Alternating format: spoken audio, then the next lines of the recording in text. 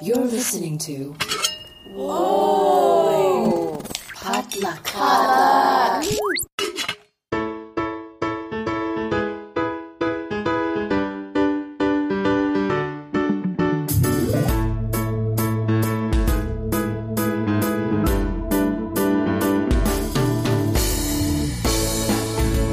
And you're listening to another episode of Books and Boba, a book club and podcast featuring books by Asian and Asian American authors. My name is Marvin Yue. And I'm Rira Yu. And we are here in the middle of September 2019 to bring you your mid-month book news review. Happy Mid-Autumn Festival. Yeah, happy Chuseok. Chuseok. Happy Chuseok for the Koreans and happy Mid-Autumn for us everybody Chinese else. And everyone else. Yeah. Do all Asians celebrate the Autumn Festival? No, I feel like everyone has a sort of harvest festival because that's what it is. But I don't know if everyone celebrates this particular. Yeah, I don't think it's like at the same time. Yeah, is it? Yeah. Well, I don't know. I know the Chinese do, and I know the Koreans do, but I think we celebrate differently, right? Because you guys don't do the mooncakes. No, we don't do mooncakes. Right? This is what us children of Chinese immigrants would call Mooncake Day, because it's the day where we have mooncakes. Yeah, for us, it's like a 3-day holiday. Okay. And I mean, a lot of the traditions are kind of like no one follows them anymore. But there's, rice cakes, and you're supposed to go to your hometown, and like on the second or third day, you're supposed to go to your family grave and like clean up and stuff like that. So yeah, I think for us, it's a 1-day festival. Although Lunar New Year, our spring festival, is a whole week. So it's like Golden Week in Japan, kind of. But you just came back from TIFF. You came back from Toronto. Yeah, I was in Toronto for a week for the Toronto International Film Festival. Saw a bunch of movies. I'm really, really tired. I just flew back last night, and I'm flying out again tonight. If you haven't picked up on it, we're recording this on Friday the 13th, 2019 of September, which is Mid-Autumn Festival / Chuseok. You're probably listening to this sometime next week, probably. Once I land in Taiwan and edit. But yeah, I'm flying out to Taiwan tonight for some family business, and I'm really tired. Tired. It's a long flight. Are you the type who can fall asleep in planes? Usually, yeah. The last 2 times I flew to the East Coast, I wasn't able to sleep, but on the way back from TIFF, I did fall asleep for a little bit. So I'm hoping that I'll be tired enough that it'll happen. Like my typical Trans-Pacific airplane ritual, I guess, is we take off, I watch a movie, we eat whatever meal is first. I think it's dinner. I start watching a second movie and fall asleep in the middle of it, and then wake up in time to land. That's lucky. I mean, I tend to fall asleep pretty easily on planes. Maybe it's because I flew from a very young age and I'm like more comfortable with it. But as an adult, you know how like the cabins get the air gets really dry. Yeah. So I bring my Korean sheet masks and I like put it on, and I like put my hoodie on, and I just kind of like avoid looking at anybody. Ignore the world. I gotta take care of your skin.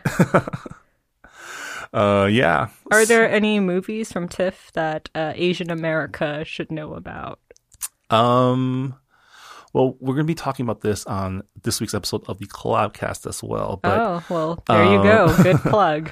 I saw Hustlers, which is out today. Okay. Which is pretty good. J-Lo's really good in it.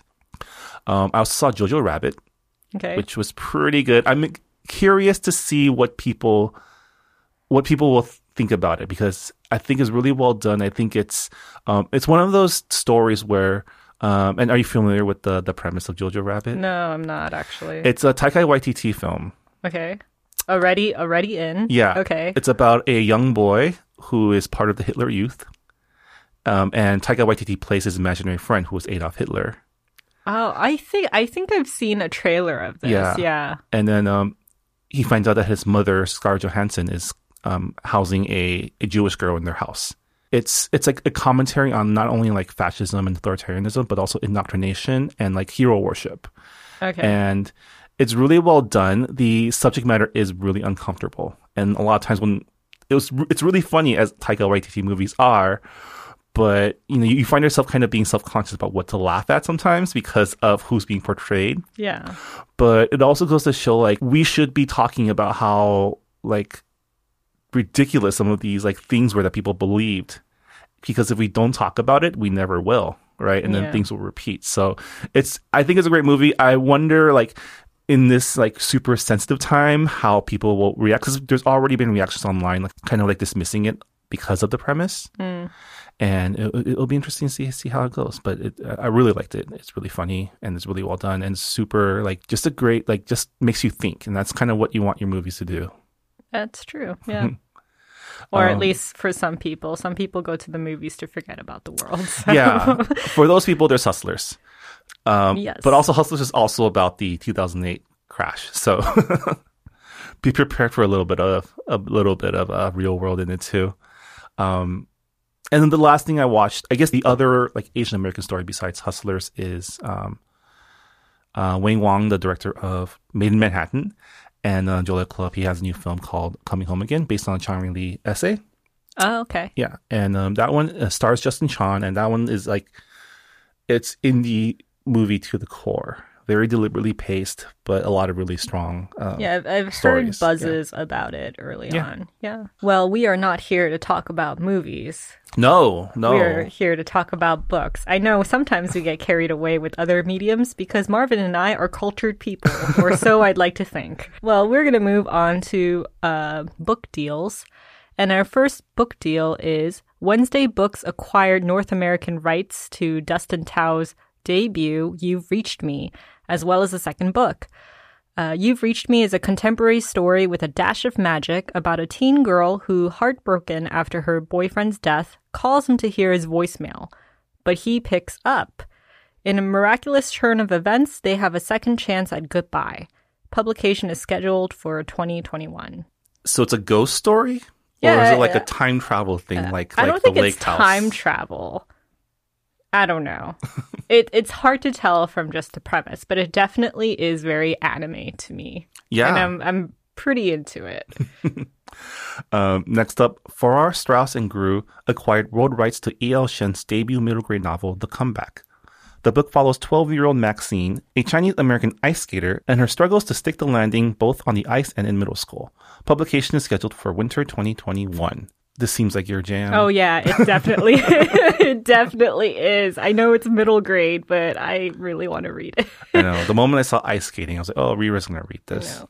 There are so many brands when it comes to me, and figure skating is one of them. Simon Pulse bought Sarah Huck's YA debut, Made in Korea. The novel is a romantic comedy about a Korean-American teen who sells Korean beauty products out of her locker and manages the school's most successful student enterprise. That is, until the hot new boy gives her a run for her money, leading her to surprising discoveries about first love, family, and herself. Publication is slated for summer 2021. This was a plot point in one of the early episodes of Kim's Convenience. Oh, really? Yeah. Oh, man. But instead of, like, being a student, it was, like, the parents. So, like, the mom was selling Korean beauty products under the table. Oh, okay. And the dad found out and wants in on the action and takes it too far. Oh, man, that sounds hilarious. Did you have a student enterprise in school? I did not, but I have a friend who did. And it's a really, so I went to school back when we all had dial-up, right? Okay. Net zero was the way we got onto the internet. But one of my friends was the first person to get a cable connection. So he used this to his advantage and downloaded a ton of porn. Oh my God. Burned it on the CDs and sold them at school. So, like, he got money for it. Yeah. Oh, man. Well, yeah. that is definitely a hustle. I mean, like, in middle school, I made, like, pretty envelopes, and I sold those for, like, $1. That's much more wholesome. Yeah. That is true. Wow, that's a really creative way to make money in school. This was back when, like, the fastest connection we had was, like, 56K. Man, we've come a long way. It was pre-Facebook, pre-YouTube, even pre-Friendster. Like, we didn't get Friendster till like 2002. Yeah. Anyways, next up, HarperCollins Tegan acquired debut author Michelle Sterling's Own Voices picture book, When Lola Comes, illustrated by Aaron Assis. The picture book is about a Filipino-American girl who savors the rich senses of summer with her visiting Lola and finds a way to preserve their close grandmother-granddaughter bond after her Lola returns to the Philippines. Publication is set for summer 2021. It sounds very sweet. And it's a very, like, immigrant story, right? Because a lot of us don't live in the same continent as our grandparents. Yeah. Well, now it's, like, so much easier for the younger generation because they have, like, Skype or whatever video call. Like, Koreans use Kakao Talk. And, like, before that, we had to use, like, phone cards to call Korea. Yeah, we did too. Yeah, so, like, it's definitely We're advanced. definitely not dating ourselves on this episode. Hey, like, I'm younger than you, but I feel like I experienced a lot of the things from your time in adolescence, because like the thing is, like, a lot of the stuff that I got as a teenager was passed down to me from my older cousins. So like I actually used a Walkman for a while. Really? Yeah, I used like a Walkman for a year, and then I like finally got a CD player because my parents are like, no one listens to that anymore. And I was like, well, this is what I got for free, so like I'm gonna use it until I get something better. You switch to the Discman with the 10-second memory so it doesn't skip. Yeah. And my dad went to Korea, and that was when the MP3 players were just coming out. Oh. And I got like the Samsung MP3, and my classmates were like, "What the fuck is that? Like, what is this like rectangular thing that you're like carrying around your neck?" And I'm like, "Oh, I'm from the future." Like, I had a real MP3 player. It carried 16 megabytes. Yeah, those were the days, right? When you could only fit, like, 20 songs? At most, at, like, the lowest bitrate possible. Oh, man. Yep. Okay, next up is Chronicle acquired Disney story artist Carrie Lau's debut picture book, The 12 Cats of Christmas. A playful take on the classic song 12 Days of Christmas, the book features 12 cat characters celebrating the holiday season in true feline fashion, cuddling up by a fire, chasing ribbons, climbing the tree, and generally making mischief. Publication is set for fall 2022. That's cute. Love all these picture books coming out. Yeah, I mean, like, listen, I look up, like, adult fiction book deals, and there aren't that many, like, Asian literature deals compared to, like, Kid Lit. And that's understandable because you have, like, organizations like We Need Diverse Books. Yeah. Yeah. Well, you know, hopefully this will inspire more people to write. That'll eventually bleed over to the adult side. The young readers who are reading Kidlit stuff now, maybe they'll write adult fiction in the future. Yeah. You never know. But I also feel like all of the authors that we know that write adult fiction are like busy on their next project. Yeah, that's true. That's true. That's also, they're coming. We probably already announced them in past episodes, is what I'm saying. Next up, Houghton Mifflin Harcourt won world rights to We Are Not Free by Tracy Chee, the author of the best-selling The Reader series. Told in 14 perspectives of a tight-knit group of second-generation Japanese-American citizens, Chee's new YA novel offers a multifaceted look into the mass incarceration of Japanese Americans during World War II. Publication is stated for June 2020. Yeah, it's like nice that we're getting more books about Japanese-American incarceration in America, but wow, 14 perspectives. That is quite ambitious. Yeah, I mean, it's great because, you know, a group of people is not a monolith. Yeah, of course. And there's like, it'd be great to see what incarceration was like for all sorts of people, from like children to elders to even different types of teens, different types of adults, because everyone has a different temperament. Everyone kind of sees it differently. And so I think stories like this, you know, we're always talking about how we need more stories. And the fact that Tracy is going to give us 14 of them is going to like really move the needle, I think. Yeah. I don't think we mentioned it in previous episodes, but George Takei came out with a graphic memoir called They Called Us Enemy. And it's about his family's experience in Japanese American incarceration.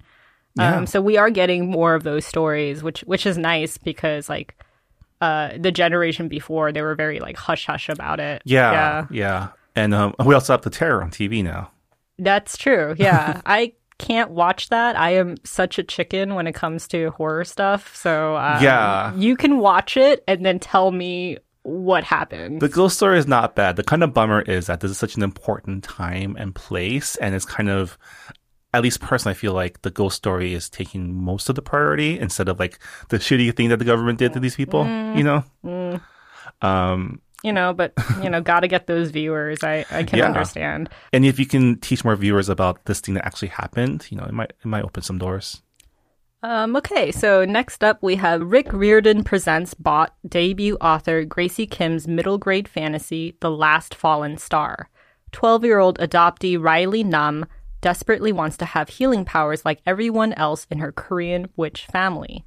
With the help of her sister, Riley attempts to summon Omoni, the mother of all goddesses. But instead, her sister is banished to the spirit realm, and Riley is given an ultimatum. If she wants to get her magic and save her sister's life, she must find the God Realm's last fallen star. Publication for the book is set for spring/summer 2021. That sounds really interesting. Last fallen star. It's kind of like the intro to what's the anime? Fullmetal Alchemist? I don't know. It kind of reminds me of House Moving Castle because like Calcifer is a fallen star and there is like a deal made, but obviously it's very different. But I am into witch stories, so I am interested in reading it as well. Yeah. Finally, our last book deal. Coca-Cola has bought picture book author Andrea Wang's debut middle grade novel, The Many Meanings of Mei-lan, along with a second standalone novel. When Mei-lan's extended family has a falling out, she and her parents and grandfather relocate from Boston's Chinatown to a small town in rural Ohio, where she taps into her inner strength and sense of justice to make her own new place in the world. Publication is planned for summer 2021. And that wraps up our book deals. And I think we have one piece of book news, and Marvin is more knowledgeable about this than I am, so I'm gonna make him take the lead on this. Well, this happened last month, like right after our last book news podcast. Yeah. So we weren't able to catch it, but the Worldcon 2019 was held in Dublin last month, and we have a couple of Hugo Award winners for Best Novelette. If at first you don't succeed, try again by Zen Shou, author of the Books and Boba Pick Sorcerer to the Crown. Best graphic story goes to Monstrous, Volume 3, Haven, written by Marjorie Liu and art by Sana Takeda. I think this is the third year in a row that Monstrous has won for this award. They're strong. I mean, what are you going to do? Are you caught up on Monstrous? No, I'm not. I'm up to the end of Volume 3, and man, it's still good. You should check it out. There are just so many things to read, Mark. And the John Campbell Award for Best New Writer went to Jeanette Ng, the author of Under the Pendulum Sun. This was her second year of eligibility. And I guess the story here is when Jeanette went up to accept her award, she made a speech that was maybe considered a little controversial, basically openly calling out John Campbell, the namesake of the award, as a fascist. So a little background on John W. Campbell, the man this award is named after. John Campbell was the editor of Astounding Science Fiction, one of the original science fiction magazines, that collected short stories. Mm-hmm. It's the magazine that launched the careers of Asimov, of Arthur C. Clarke, Robert E. Heinlein, and L. Ron Hubbard of Scientology fame. And it was I'm actually listening to a podcast right now called Moonrise by the Washington Post, going through the history of space travel and the mission to the moon. Mm-hmm. And a big part of the first section of that podcast was talking about how science fiction ignited the imaginations of scientists. Yeah. And was directly responsible for us being able to get to the moon, right? Because before science fiction, these stories were all about adventure pulp, right? Like your Indiana Joneses and detectives and things like that. So he's very influential. It makes sense that they would name the award for Best New Writer after him. But he was also a raging racist. I am really not surprised. He's written opinion pieces, supporting segregation. And he approved stories that painted Like one of the stories that was in Astounding was about like the invasion of the Asian people and how the government created special weapons that targeted only Asian features. So flat faces and snotty eyes. And towards the end of his tenure, he like went more and more away from the like harder science fiction of like rockets and space. Like there was a story in the podcast saying how his editors and he were questioned by the FBI because they had written a story about atomic weapons at a time when the Manhattan Project was still classified. So they essentially predicted nuclear weapons, right? But he started going away from all that and more towards like the more pseudoscience stuff, like the L. Ron Hubbard type of things, you know? So one of the things that Jeanette said, in addition to calling him a effing fascist, is that, you know, John Campbell himself would never have given her this award. And in the world that John Campbell imagined for the future, she would be dead. Yeah. And people like her would be dead. And so this, I guess this has been a long time coming because like the fact that John Campbell was a jerk is not a secret in like the science fiction. Yeah, definitely. Circles. I have heard, like after I heard about Jeanette Ng speaking out about this issue, I've heard that there have been other authors who have complained about the award name. Like, what did they change it to? They changed it to the Astounding Award, which still pays homage to the magazine that launched the Medium, right? Because that's what that's the spirit of the award, but not honoring the man that kind of reputation is questionable. Yeah. So yeah, that's the story. I mean, first of all, congrats to Jeanette. She is, I think, the third ethnic Chinese author to win the award in this 47-year history. I guess she's based in Hong Kong. Yeah, right. Yeah, I think so. Yeah, because I do follow her on Twitter. But yeah, so I mean, I think it's really great that she spoke up, right? And she took this opportunity to speak up because, as I understand it, like, I mean, as we both understand it, like science fiction fandom is still very much white, male, cis, straight. And, you know, it's hard for minorities to break in, especially women, right? Oh, of course, yeah. And I guess that was one of the things that she criticized him about was, this was a quote, Campbell was responsible for setting a tone for science fiction that haunts the genre to this day. Stale, sterile, male, white, which you can see in a lot of stores. Like you can just go down your science fiction section of any bookstore and it's better than before. It is better than before. But still overwhelmingly the same. Yeah. Right. And I think that's why I always get excited when I see genre fiction pop up on our book news, because those are more things to add to the canon. That's either people of color authors giving their own take on conventional genres like Sorcerer's the Crown, or creating their own worlds like Jade War, like Poppy War. And then some of the other sci-fi fiction that we've read for this book club, like Empress of the Skies. Yeah. Yeah. We have come a long way.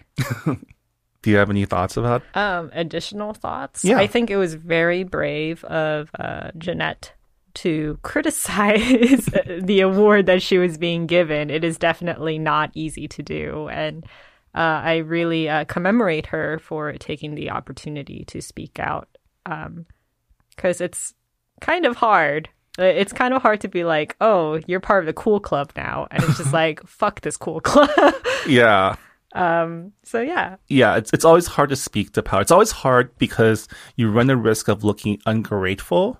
Mm-hmm. But I think that's the thing with being critical. Like, it's not that you want to tear it down. You want to move it forward, right? When we complain about things in like representation or in like kind of having three-dimensional characters, we're not saying this thing is bad. We're saying we wished it was better. Yeah. Right. Yeah. Because, I mean, obviously Jeanette is someone who loves like fantasy, science fiction. Like she wouldn't write such great stories if she didn't. And so we're all trying to build the world we want to live in. And sometimes that means we have to shine a light and like force open people's eyes to the truth of things, you know? Yeah. So. Yeah. So I that is our only piece of book news. I'm like 99% sure I like missed some big news this week, but the problem is like Twitter has moved on to like so many other pieces of news. Yeah, we're talking about SNL these days. Yeah, so it's like really hard to like to find things like buried under all of that. So if you have book news that we have missed, please let us know in our Goodreads forums or we have on Twitter. Yeah, we have a news desk forum for you to let us know what's going on, and we will mention those things on the podcast if we see it. So if you want to help us out, that'd be great. Other than that, we're still reading our September book club pick. Rira, can you remind us of what we're reading? Yes. This month we are reading Everything Here is Beautiful by Mira T. Lee. And content warning, there are mentions of mental illness and how it impacts family members as well who are being caretakers. So if you are sensitive to that material, proceed with caution. And also, September, that is our birth month for this podcast. We are officially now 3 years old. We have read 36 books. Officially. We've definitely read more than that. Yeah, I guess yay us. Yay us. Marvin, you've come such a long way since this podcast has started. You as well, Rira. Remember when you weren't sure if you can sustain a conversation? I was just like, I like books, but I don't think I could talk about it for like an hour. Oh, we could. Yeah. And more if we wanted to. I guess we're planning some big things for this next year. Now that we want to keep this book club going, we're probably going to try to do more of it, try to figure out how to do more of it. So, more exciting things to come. So stay tuned. And as always, if you want to support us, please follow us on Twitter, follow us on Instagram, subscribe to our podcast, listen to our podcast. And if you're on Apple Podcasts, leave us a rating and review. It does help a little bit, not as much as it does before, but it also lets us feel really good to know that people enjoy what we're talking about. Yeah, I mean, don't forget, we're just two people in a locked studio. So we don't really... Sometimes we forget that there are actual people on the other side. So please just like kind of knock and let us know that you exist. Well, Rira, happy Chuseok. Happy Chuseok. Happy Autumn Festival. And for everyone listening, we'll see you next time. All right. Bye. Bye, everyone.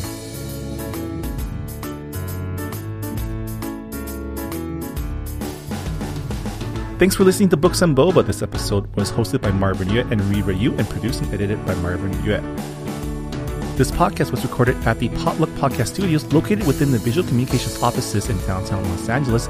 You can learn more about visual communications and their programs such as the Los Angeles Asian Pacific Film Festival by going to their website at vcmedia.org.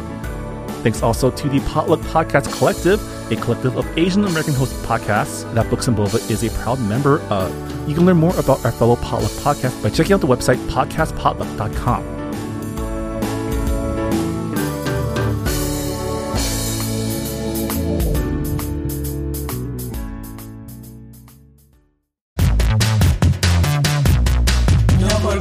Hi, this is Taz. And this is Zara. And we are the Good Muslim, Bad Muslim podcast. It is a show about being two Muslim women in America. We talk about pop culture, the pork lobby, periods. And we talk about Islamophobia, patriarchy, and smashing white supremacy. It's a range. Download the Good Muslim, Bad Muslim podcast wherever you get your podcasts. Or at goodmuslimbadmuslim.com.